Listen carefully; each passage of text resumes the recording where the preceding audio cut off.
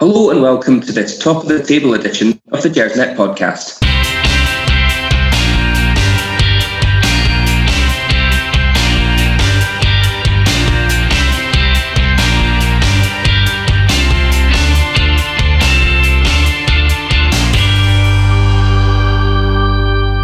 So at the end of another busy week, Rangers have reclaimed their rightful place at the summit of Scottish football for the first time in 6 years.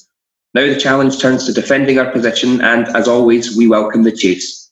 Thanks a lot for joining us today. We've got plenty coming up on the show tonight, with a hard-fought victory over Hearts at the weekend and a midweek draw at Ibrox in Europe, all getting the Gersnet dissection treatment. Before we turn our attentions to the week ahead, there is plenty to discuss. My name's Ross Bennett, and I'm going to be your Gersnet podcast host this week. Joining me on the show, first up, we have one of our regular contributors, Mr. David Fraser. David, how's things at your end today? Good evening, Ross. Not too bad, thanks. Just basking in the 3 points of victory at Tynecastle this evening. Basking in 3 points is nicer than basking in warm weather anyway. Also joining us on the show tonight, he's been a crucial member of the podcast team since day one, but he's usually putting the hard work behind the scenes on the technical side. Today he's going to be stepping out in front of the microphone for the first time. It is Graham, our audio engineer. Graham, welcome to the show. Are you excited to be making your podcast debut today? I'm very excited to be making my podcast debut, Ross. Thanks very much. You certainly picked a good week to get involved. I'm sure spirits are going to be high tonight after an excellent result at Tynecastle earlier. It seems like as good a place as any to get started, so we might as well fire right in. Graham, what did you make of the overall performance today at Tynecastle? Obviously a hard-fought 3 points, a lot of character as well to come back from 1-0 down at quite a hostile and intimidating atmosphere. What did you make of the show? I thought for roughly about the first 20 minutes, Hearts put us under a lot of pressure. But after that, it was pretty much all Rangers, really. I don't disagree. I think that in a way we never really started to play football until they put themselves a goal up, and that kind of, especially in our midfield, that really gave us a bit of a kick up the arse and got us going. But for the first 20 minutes, there was really only one team in it, and I was kind of a little bit fearful that maybe our players were, feeling a little bit intimidated or a bit nervous, had the fact that we could have gone top of the table in the back of their minds, and it wasn't a good start at all. David, how about yourself? What's your immediate reaction to the result today? Yeah, well, just obviously pleased to get the 3 points, as I said at the top of the show, but I would concur with you guys. I don't think we started playing really until they scored.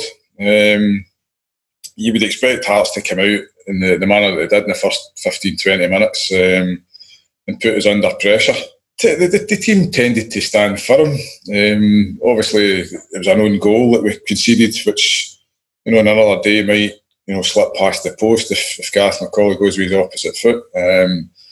I thought the performance overall was pretty good, Ross, considering we took a couple of bookings, obviously, with a man sent off, and we managed to come back from going a goal behind in a hostile atmosphere and come out on top, which was very, very pleasing. Absolutely.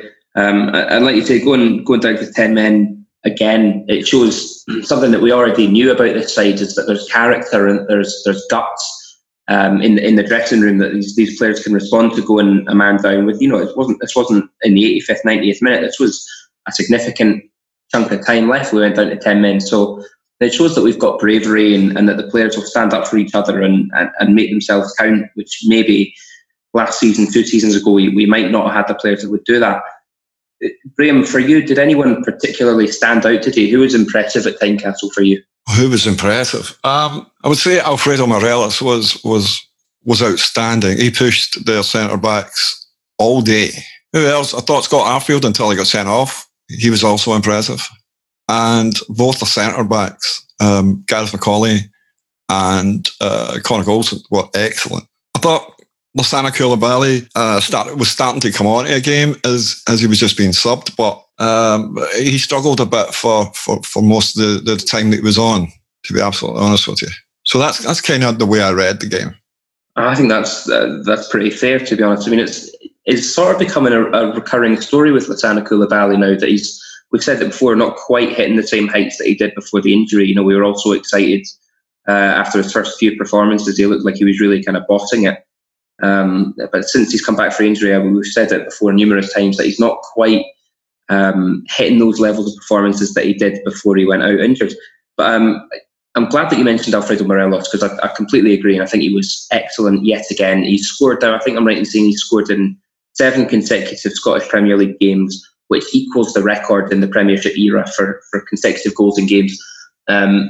Of course, that's not the narrative that's being picked up in the media. It's not about yet another goal, matching this goal scoring record. The narrative in the media, once again, is, and this is word for word, what's written on the BBC Sport website, is that Alfredo Morelos needs to watch his temperament again. And yeah, they're always going on about Alfredo Morelos' temperament. The media is a little bit schizophrenic as far as that's concerned. They're either talking about being a hothead, or now they've decided to question referees and whether or not he's getting too much protection or not, which is ludicrous, to be absolutely honest with you. It's absolutely bizarre, because today, he had a running battle against Christophe Berra, which actually I really enjoyed watching, because it was a good old-fashioned centre-half. And I like Christophe Berra. Actually, I really rate him as a player. I think he's a good centre-half, going up against a kind of old-school physical bruiser of a forward who, Alfredo, we all say he puts himself about, he's not afraid to kind of use his body weight. And it was a really good old-fashioned battle between the pair of them. And actually, if you looked at them, it looked like they both enjoyed the battle, enjoyed the physical side of things.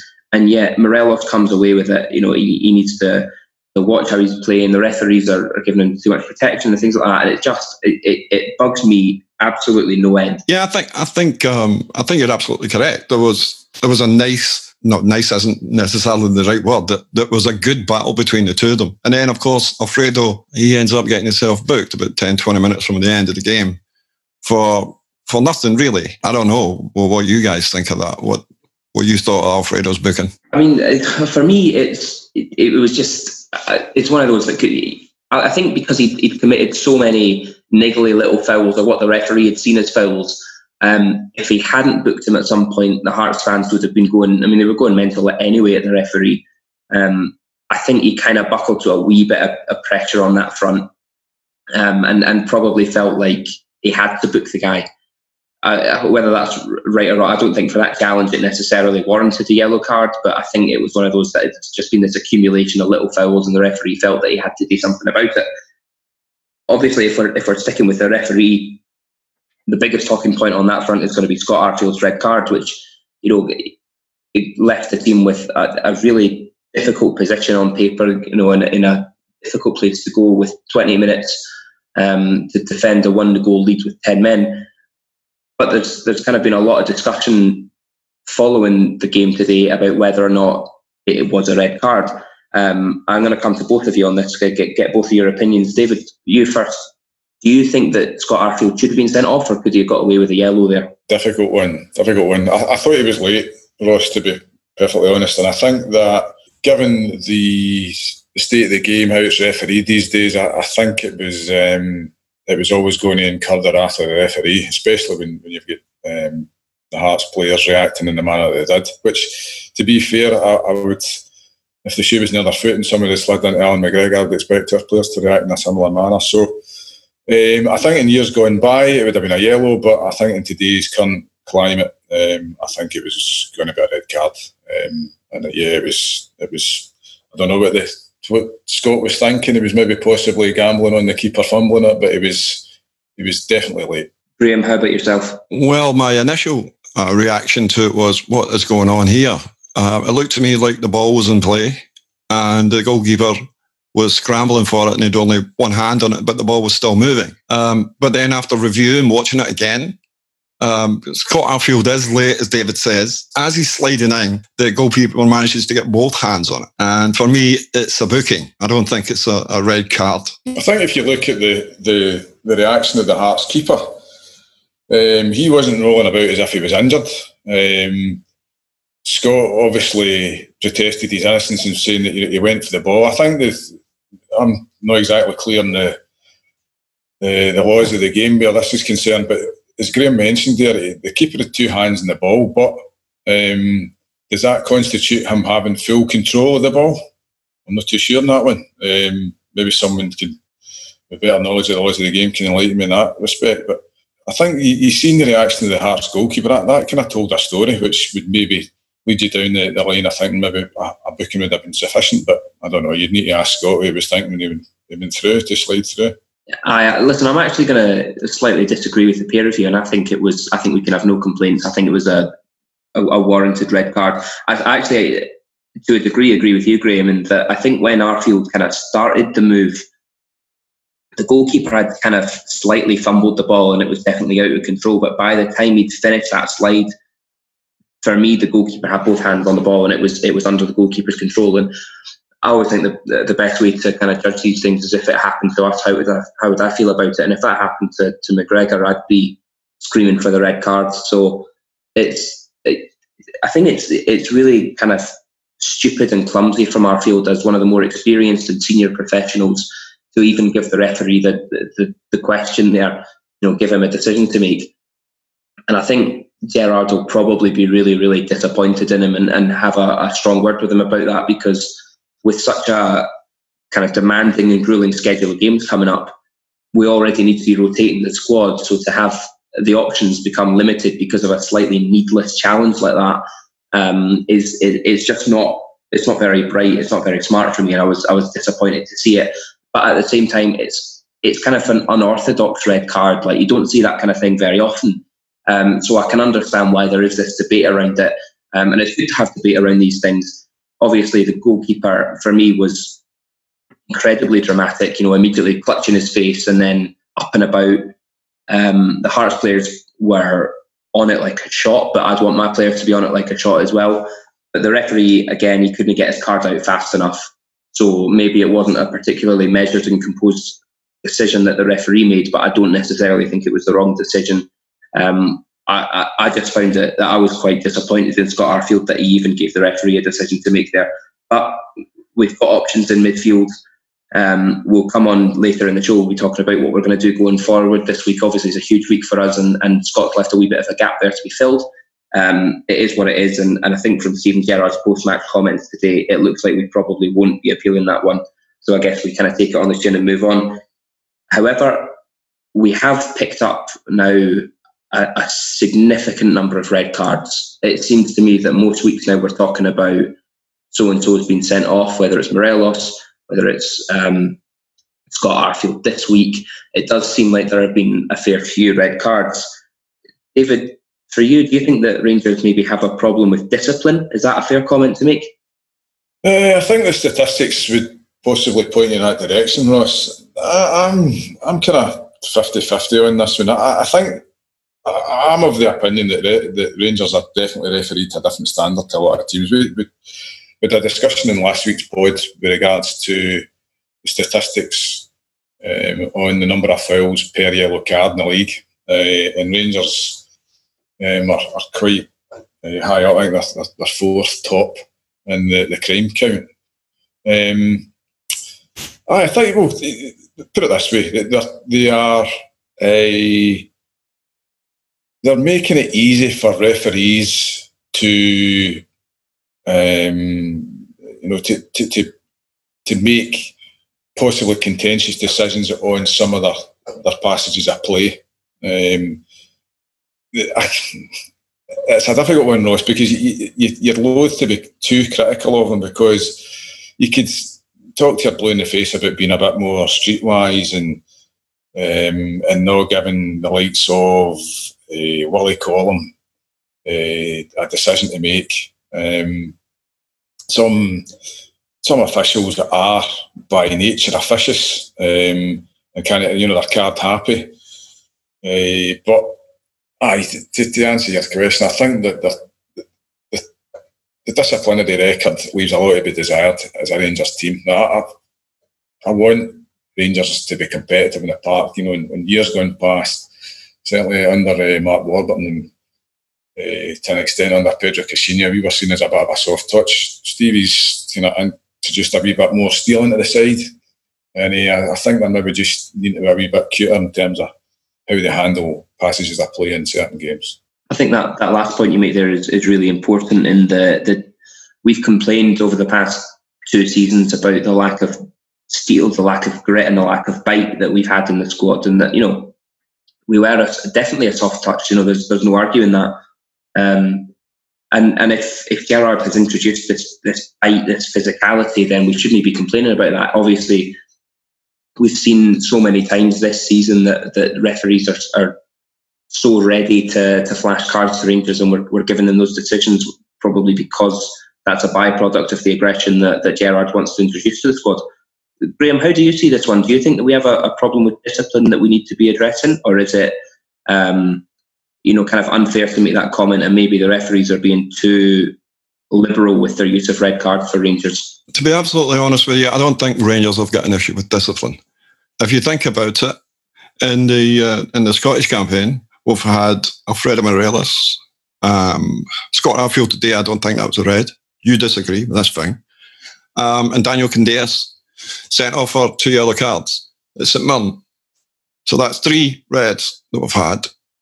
And then also in European competition, you've got John Flanagan, Daniel Candeias, and Alfredo Morelos. Alfredo Morelos, in the European competition, 2 yellow cards. It looks bad as far as the stats are concerned. It looks bad. But I think the only red card that you could say is a proper red card was Ross McCrory's against St Mirren at home, and because it's outside the box and he's got to go. But other than that, no, I don't think we've got a disciplinary problem, no.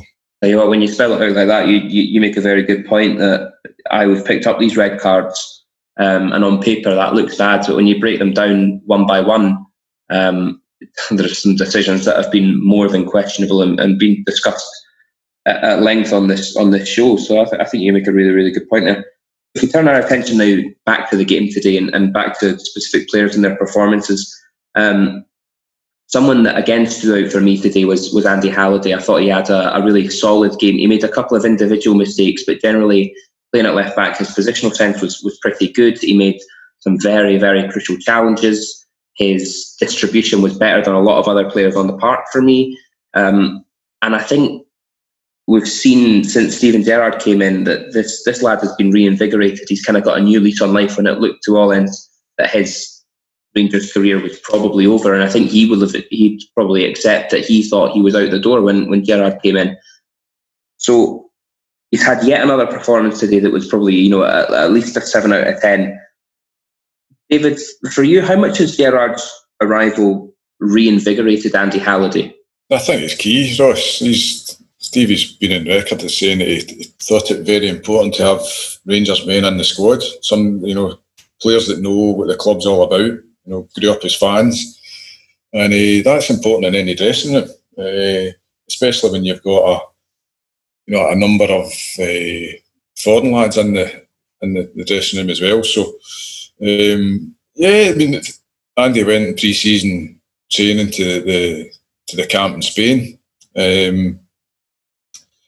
Steven Gerrard's obviously saw fit to include him in the plans. Laid it on the line to him, say that you'll be realistically expecting to get X amount of minutes in terms of game time over the period of the season. But I think, as you've you rightly pointed out there, and especially his performance today, probably you could arguably say maybe Andy's best performance of the season, given the circumstances, although he has put in some good performances in Europe.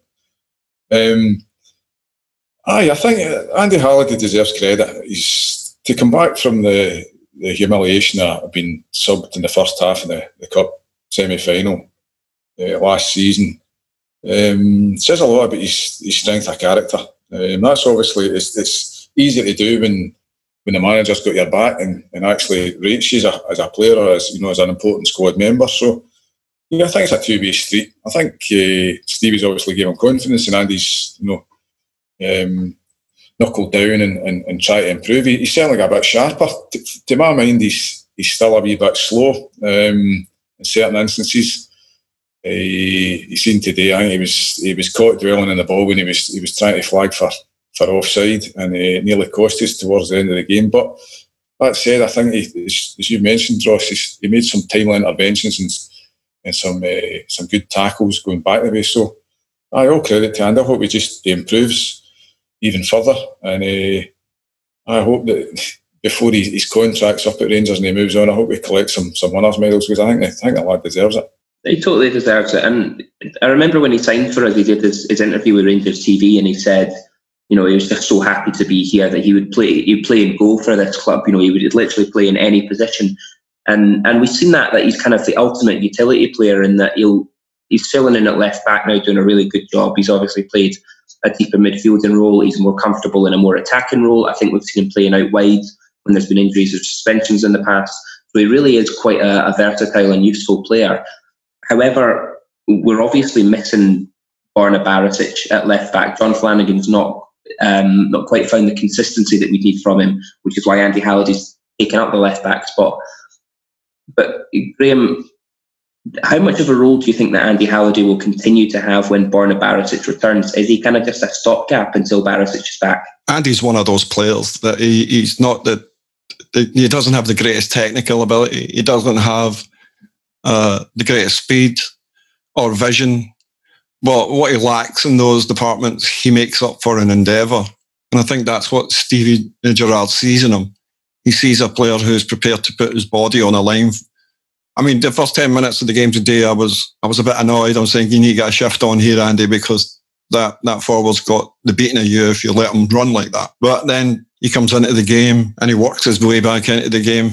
And essentially, they did nothing down that side, and even put up a couple of different people on. They brought a substitute on in the second half to try and run him, and he was capable for that as well. When Barisic gets back, where do you use Andy? I think he'll become your typical utility player. They'll stick him in when we really need someone rested, or if someone's form's dipped. So I think that's. But then that's Andy. He's one of our own. He'll give everything he's got. Exactly, and like David mentioned, that is so important. It's crucial, and we love to see that as fans. David referenced the league, the cup semi-final last year when he was brought off at just before half time. I was there that day, and it hurt seeing the guy coming off and having Celtic fans singing his name and everything. You could see how upset he was, and that kind of made me upset as well, seeing this guy who is not a particularly technically gifted player. He's never going to be a world beater,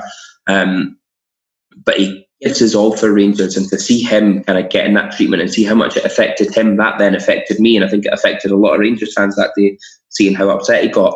So to now see him kind of on the reverse side of that and enjoying his football again, finding his place in the squad, finding a manager that believes in him, it's really, really nice to see. It was interesting at the end of the game when he went to Rangers fans and gave the exact same fist pump that he got sent off for. I enjoyed that. I know it's a miracle he never incited a riot, isn't it? I mean, any excuse to give us a card is laughable sometimes, isn't it? But no, you're right. It's good.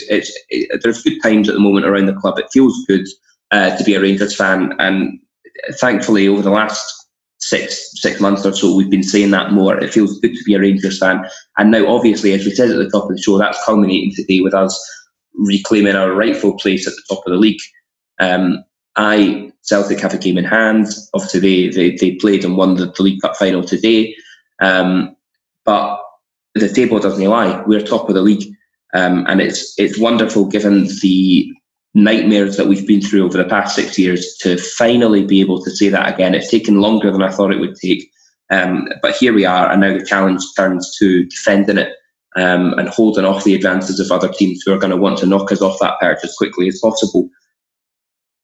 David, I've seen that Gerrard has been kind of understating this, saying we're not looking at the league table, we're only looking at the next fixture and trying to pick up 3 points.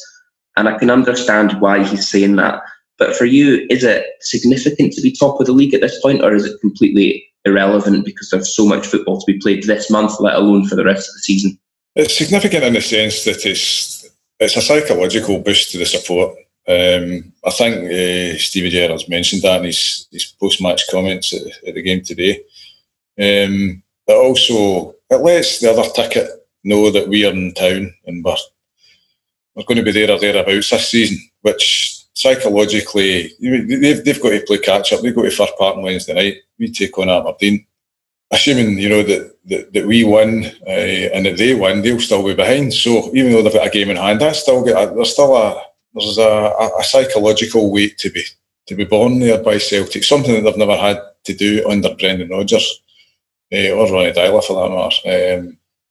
Certainly since Rangers came back into the Premier League. So yeah, I'm not reading too much into it. you can't win the league in December. You can lose it, right enough. But yeah, I would echo the manager's sentiments and say, let's just concentrate in the next game. We've got a big game Wednesday night against Aberdeen.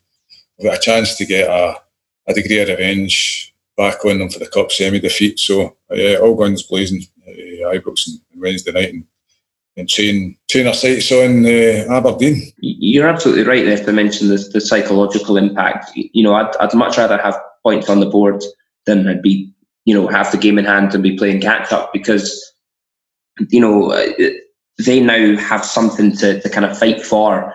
And this is when we'll see, the real mentality of that team of Celtic, which has never really been called into question. Like you say, they've never had real pressure put on under Rodgers or under Deila. And finally now we're in a position to do it. And the psychological impact of not being top of the table and chasing another side and chasing a real challenger, a real contender, is going to be really, really interesting. And I'm so grateful to Gerrard and his team that they've been able to kind of give us this position. We're not talking 6 games in here. We're in December now. We're getting close to the halfway point of the season. This is a significant point in the season. Some huge games coming up in December, and if we can get to the game against them, to the Old Firm game at the end of December, and still be in this position, and go into this game looking to take a 4-point lead or something at the top of the league, that is massive. It's absolutely massive, especially going into the winter break when things will start to recharge.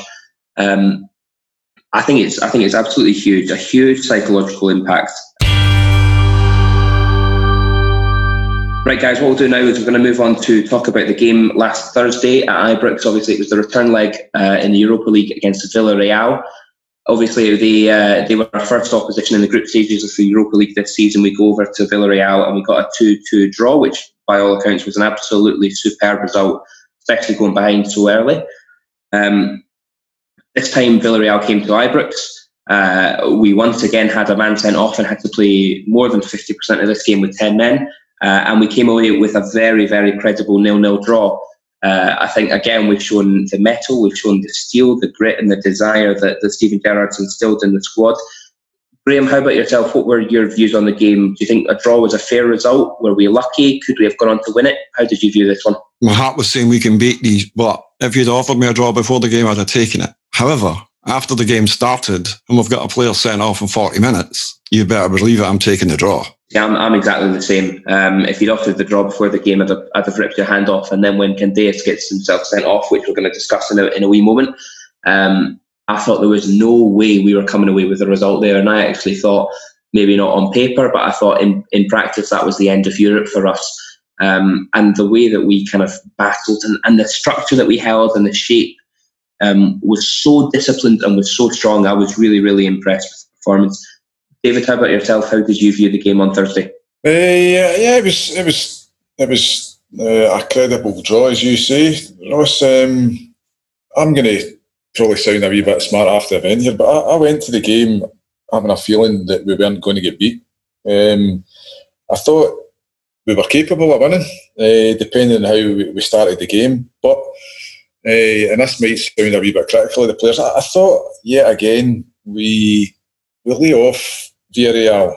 Don't get me wrong. I mean, Villarreal are playing in a league that's most probably the highest technical standard of football in Europe. They're probably in a false position in the table in La Liga, and they can knock the ball about. But I think we just gave them too much space to move about. I don't think we get close enough to them in the first 20 minutes or so, and that kind of set the scene, if you like. Obviously, Alan McGregor pulled off 2 incredible saves. You could argue the second one was world class. Scott Arfield had a really gilt-edged chance, which he had a snapshot and had it straight down the goalkeeper's throat. And another day that might have went in and the game could have changed. But yeah, I concur wholeheartedly with Graham. After Daniel Candeias gets sent off, I'm thinking to myself, yeah, we'll do well to get out of dodge here with with our European aspirations still intact. And fair play to the players. I thought the second half performance, they were immense. I thought that the midfield three were tremendous. I thought Ryan Jack, he was a wee bit shaky in the first half, giving the ball away a wee bit. But the defence was excellent. James Tavernier again was pretty good. His levels of improvement in terms of his defensive capability have went up a couple of notches in my book in the last 6 weeks or so. The centre halves were good. Obviously, the goalkeeper was tremendous. John Flanagan again, he was put under a bit of pressure, but he stuck to his guns and showed his experience.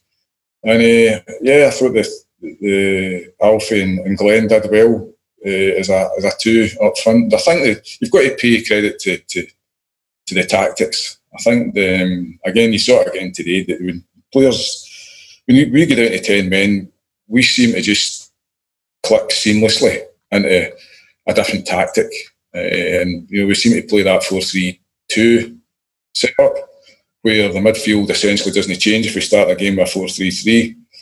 And I think you saw on Thursday night that tactic worked beautifully. And another day, that we could have possibly nicked it. But I think I would go along with Stevie's comments after the game and say that it probably would have been against the run of play if we'd have managed to come away with a victory. I think a draw was a fair result for both teams. I thought they did us proud, to be honest with you, David. I would agree with that 100%. I agree with the pair of you. I thought we were excellent when we went down to 10 men, particularly. And Graham, David mentioned there the tactics that we kind of adopted when the man got sent off, and how we kind of stuck to the midfield and just stuck to a 4-3-2. We've obviously had numerous occasions now, and we've mentioned it a few times, we've had numerous occasions when we went down to 10 men with a significant amount of the game left to play. And it doesn't really seem to affect us that badly. Actually, we tighten up and we're very strong, we're very solid.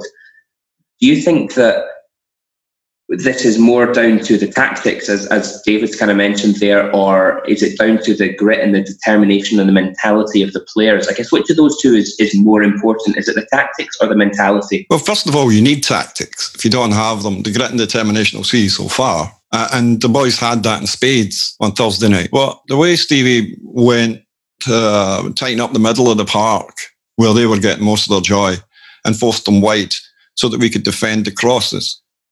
Then the grit and determination comes into it. So I thought his tactics were pretty decent once we went down to 10 men. And then as David says, we could have nicked it first through Glenn Middleton and then through Kyle Lafferty when he came on. Both had good chances. I mean, Glenn's was chopped off for being offside. But if he just holds his run there for a yard, that's a goal and there's nothing they can do about it. But, I was actually proud of the result. I'm immensely proud. I think we have the right to be immensely proud. I think most of us probably went into that expecting that we could be beaten, and that it wouldn't kind of be it wouldn't be wrong for us to be beaten. Like David says, they're playing in probably the most technically gifted league in the world, in my opinion. And so whilst we should never kind of be accepting of a defeat, I was really surprised, especially playing for 50 minutes with 10 men, really surprised and really proud, really delighted to come away and keep it in our hands. Qualification from this group is still down to us. And that's going into the last game. That's a really huge thing. And obviously you think back to where we've been starting this journey against Skopje and Osijek, Maribor, Ufa, to get this far and for it still to come down to the last game is wonderful. And like you say, Graham, they did us proud, and you can't say more than that. You can't ask for more than that from these players. Obviously, yet again, we find ourselves discussing referees. We've discussed them so many times in the context of Scottish football, but for me, the refereeing standards in Europe have been just as bad, and there have been just as many contentious decisions, controversial decisions, and I've been really disappointed by the standard of refereeing that we've seen. The hardest one for me to take so far was in Moscow a couple of weeks ago, when Morelos had the goal chalked off before half-time, could have seen us going in 4-2 up, and for me that kills the game and that's us done. I was at the game in Moscow and I never really, actually from our position I thought it was offside, and then I've seen the photos back and could not believe that the linesman had given it offside. We have yet another contentious refereeing decision to talk about in the game against Villarreal on Thursday, was Daniel Candeias' red card. We have questions of maybe mistaken identity. Did he know who he was booking, what he was booking the player for? Did he kind of just flash a yellow card to calm the situation down? Graham, what was your view of Candeias' red card? Was it deserved, or was that harsh? I have absolutely no idea why Daniel Candeias is sent off for that. No idea why he's booked for it. From what I could see on the television footage, he goes to have a word with James Tavernier, and then he gets distracted by something, and next thing you know, he's booking Daniel Candeias, and it's his second booking. So I think he made a pig's idiot, but I can't explain it. I've no idea. You see, I agree with you. I think he does. He starts looking like he's gonna book Tavernier. He could have even booked Morelos. Tavernier and Morelos both would have deserved more of a card than. I'm not saying they deserved the card at all, but it would have been more of an understandable booking than Candeias. There's been a wee bit of discussion that maybe it was because Candeias allegedly stamped on the player's leg as he came down. He doesn't. If you actually watch the footage, he does everything that he can. He's an off-balance player who's kind of fallen over. He does everything that he can to get his leg out of the way of the player. The referee's report said that he'd squared up to the player, which he didn't. Well, no, I mean that's just patently untrue. He never squared up to the player, and the yellow card was kind of flashed so quickly that he never had time to square up to the player. So I don't believe that was the case. David, how about yourself? What was your view of the red card? On first viewing of the game, I thought it was Morelos that came into contact with the player. Obviously, Candeias has, he's involved in the physical tumble altercation, if you like. I've only seen it once back on from TV footage, and again, I'm with you guys. I'm a bit at a loss. I was thinking, what's going on there? I thought, has he possibly thought that he's trampled on him as he's getting through? But I really don't know. Apparently, the Slovenian referee in question has got previous, and he's stated that Candeias get booked for ungentlemanly conduct. So whether that pertains to the alleged squaring up, I really don't know, Ross. I'd need to view it back again. But again, you're looking for something that's kind of almost like a red flag to say, well, that's possibly why the referee's attention would be drawn to the situation. I just think that as Graham said, I think that the guy just made a mess of things. Whether he was directed by the linesman, I don't know. But you look at the Villarreal player. He went down rolling about, clutching his face if he'd been shot, and I just think that the whole situation was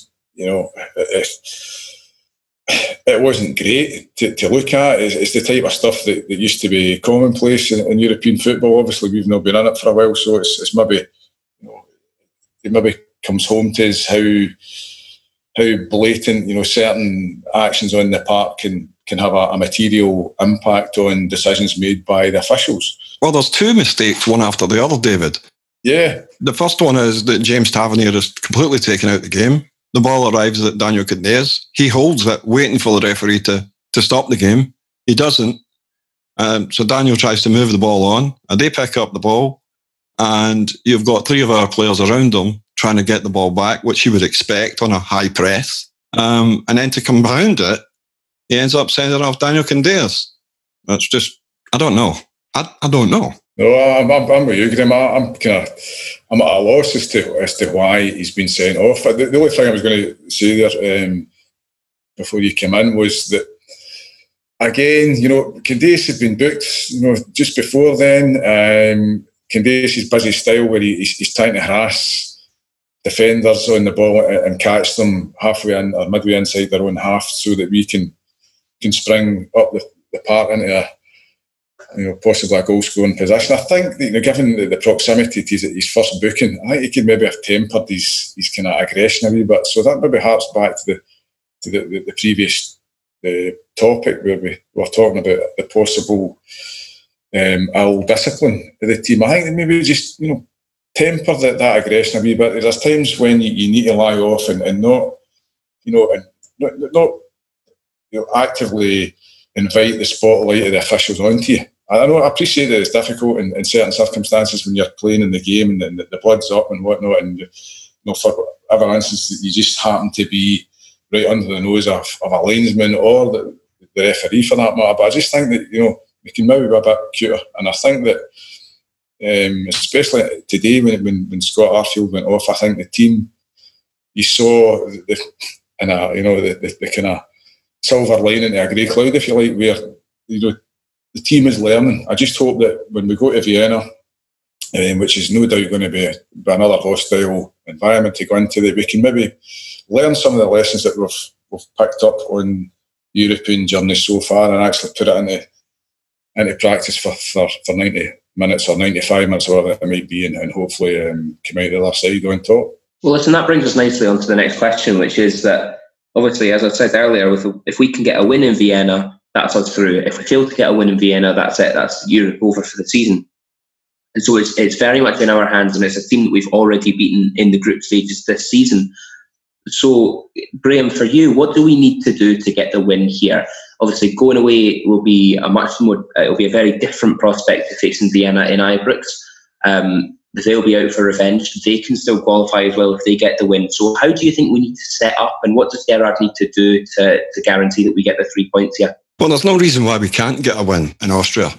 What do we need to do? Well, they've got a big centre forward in, what's his name now? Andrea Pavlovic. And they've also got Andrei Ivan. The front three are pretty decent. And they play with aggression up there. As you've seen at Ibrox, they were more interested in manhandling our defenders. So if we can curb against that and clear up, our midfield will need to be really tight at picking up the second ball when our defenders have cleared it.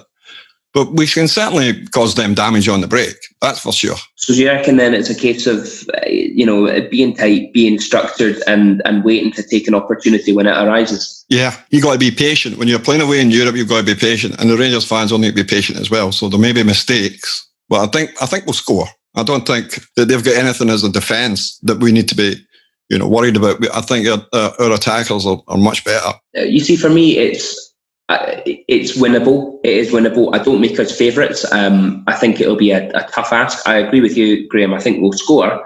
But this, for me now, as much as you can talk about tactics and how to set up, again, for me, this comes down to character. And thankfully, our lads have shown character. They've shown that they've got desire and that they've got bottle. We've gone to difficult places in difficult situations. And ground out results, particularly thinking of the game in Ufa to qualify for the group stages down to 9 men in a very difficult environment. We've shown that we have character, we have desire. Kind of also evidenced by the fact that I think I'm right in saying we've gone down to 10 men 6 times this season and we've not lost any of those games. In fact, I think we've won all of those games where we've gone down to 10 men. So we've got this belief and we've got this real resolute fortitude instilled in the dressing room. So whilst we're not favourites, we have one hell of a chance to continue this journey past Christmas. And like I say, if you think back to where we've been over the past 6 years and the difficulties that we've had, and last year getting knocked out against Progress Niederkorn in the first qualifying round, to think that we're in this position is beyond my wildest dreams. Right, guys, I think the best thing to do now is to turn our attentions to the week ahead. Obviously, as we've said, it's a really hectic time for Rangers at the moment, a hugely busy schedule, culminating in the Old Firm game at the end of December, but there's a lot of football to be played between now and then.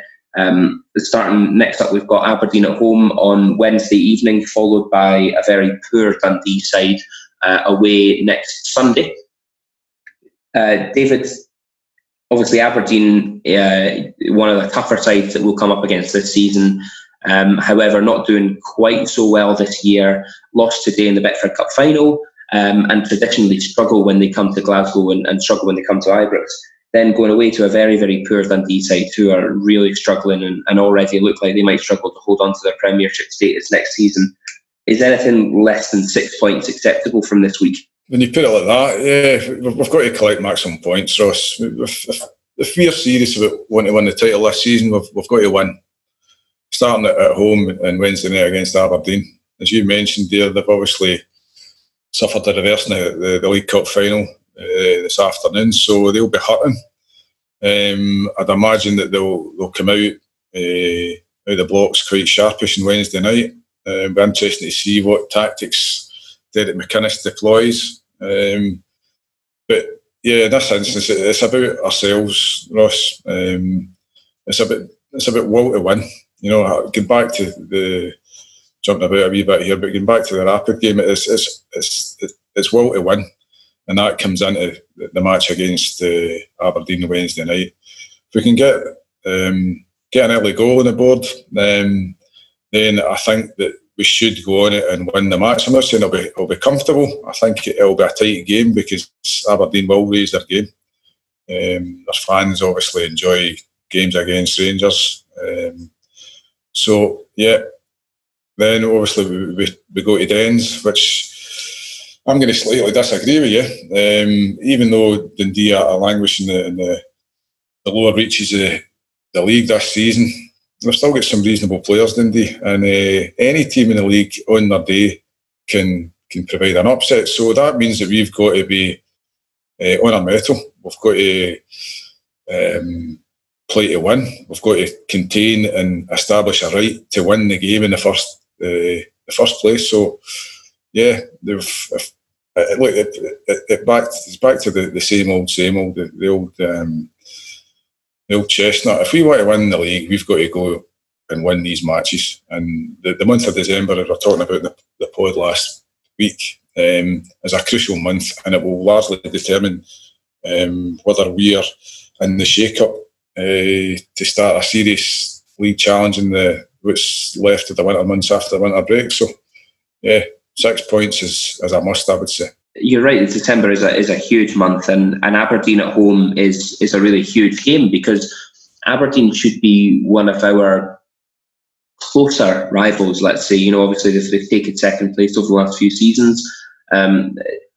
They've shown twice this season that they've been able to beat us, and both times those have been incredibly frustrating results. Particularly the semi-final. Only a few weeks ago when it was a real smash and grab, and I still can't quite get over how we lost that game. So hopefully we're setting out for a bit of revenge and showing that they're not a better side than us. And like I say, they're slightly struggling this season. They're not showing the same form that they've shown over the past few years. Graham, I think there's going to be, there's bound to be tired legs after today's game. It was a physical battle today for a lot of the players. There's probably a few bruises and scrapes. What changes would you make going into Wednesday to, we've said already this evening, we need squad rotation, we need players to be fresh. What changes would you make to set up against Aberdeen to give us the best chance? I think Borna Barisic will come back in to the side at left back. He may change the centre defensive pairing, but I wouldn't like to see that. And then other than, swapping around the two outside men, either side of the front three, he might change them around. But when you think about it, we don't really have a weaker side because you've got Clem Middleton and Eris Grezda, who can take up positions on the left. Ryan Kent can also take up position at the left if he's fit. And Daniel Conteas, Ryan Kent and Eris Grezda can all take up positions on the right. I don't see him making too many changes. He might play Ross McCrory in the middle of the park. He might play Ryan Jack. He might play Lozano Koulibaly. He probably won't play Scott Arfield because I don't think they'll appeal the red card. I think they'll let it go and allow him to miss that game. But Aberdeen will be fielding a weaker team as well because, and not to make light of the situation, but they will be hurting no more so than Gary Mackay-Steven, who apparently woke up in the hospital at 4:30 this afternoon after being KO'd. So, he's arguably the best player. I don't know. It depends who turns up. Sometimes Aberdeen turn up and sometimes they don't. I think that's probably the best way to describe Aberdeen is that sometimes they do, sometimes they don't. They're very inconsistent this season, more so than in the past few seasons. The midfield question for me is quite interesting with Arfield. As you say, it seems that he probably will drop out because we're not going to kind of game the system a wee bit. We're not going to appeal, but if we did appeal, I think that means that he would be available. So there is the option to kind of play with the system that kind of way, which we've seen before. Teams are not afraid of doing that. It maybe isn't the most ethical thing to do, but we always could appeal it just to make sure that he's available for the game. I don't know if we need to, because I think we have a lot of midfield options, but for me, Arfield has been. It's taken a little bit of criticism this season, but for me, he's actually been one of the more consistent performers, and he's been growing into his role a lot more. He's kind of realised that he has got the freedom to get ahead of Morelos, get beyond him, and arrive into the box, and he's picking up goals for his troubles. So I think he's a big miss, but I do think as well, if players like Ovie Ejaria are on their game, we hopefully won't feel his absence too badly. So that's an interesting question.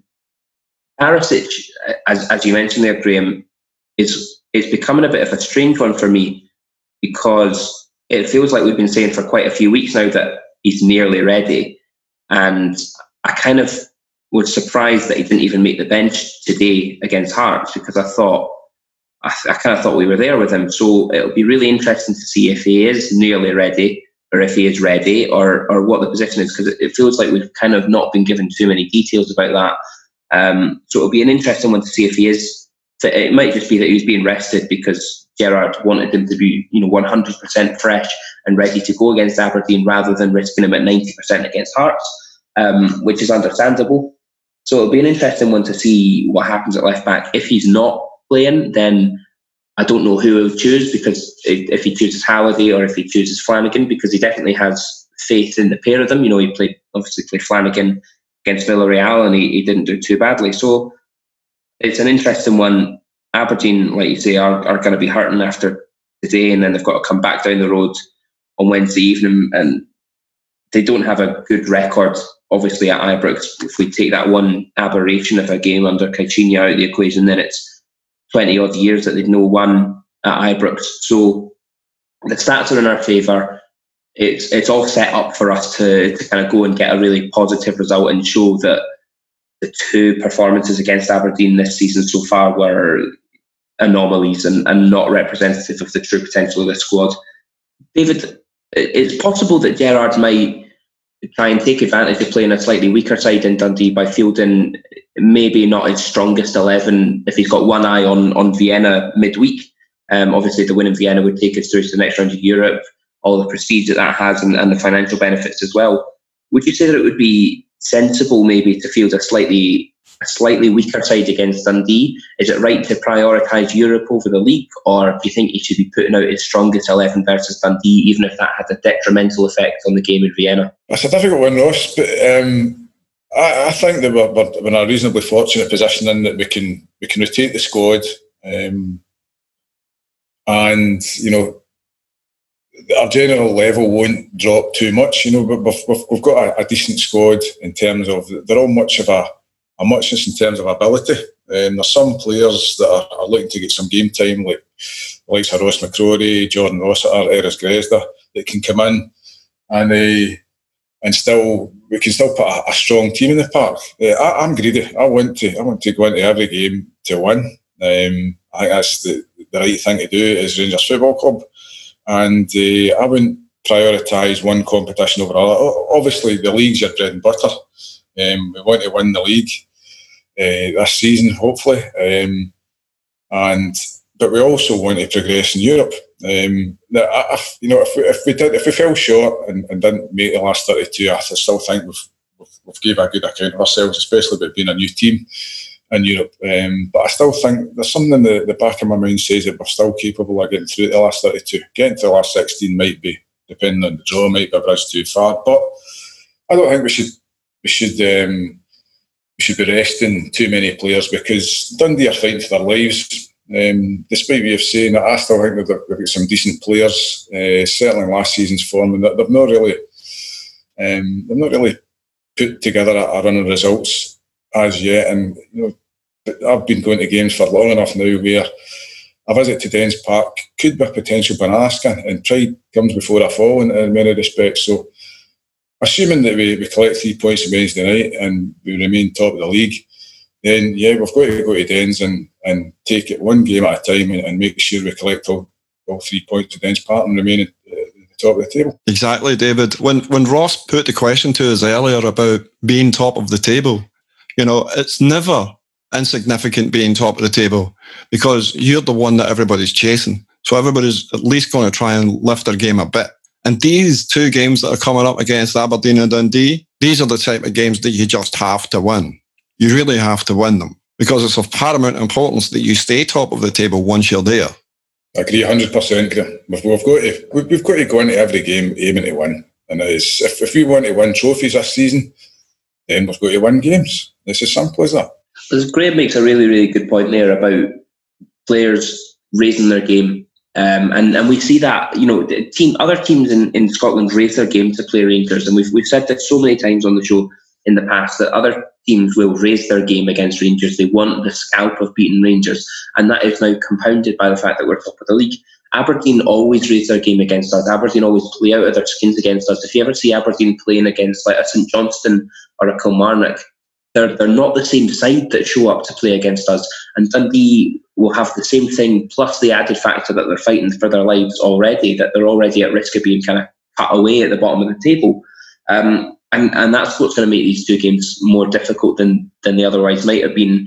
And that's why I kind of agree with the pair of you that we need to put ourselves in the strongest positions possible to win both games, stay top of the league, and keep this title challenge going as long as we can, certainly up until the end of the month when we face Celtic. Right, gents, I'm sorry to say that's us out of time for this week. So I'd like to say a huge thanks to the both of you for joining us today and for your excellent and very sensible input. A special thanks to you, Graham, as well, for your continued hard work as our audio engineer. To everyone listening, I hope you've enjoyed the show. If so, please do hit subscribe, maybe leave us a wee comment, let us know if there's anything you want to hear more of. If you've agreed, disagreed with anything we've said, or if you just want to hurl some abuse at us, you can always find Graham, David and myself. We're over on the Gersnet forum. You'll also find loads of great articles, match previews, debates, loads more stuff. Definitely head over to www.gersnet.co.uk if you haven't already done so, and check it out. We're going to be back next week. Colin's going to be in the hot seat, so make sure you join us again for that, same time, same place. All that's left for me to say is a big thank you once again for listening, and I hope you all have a great week.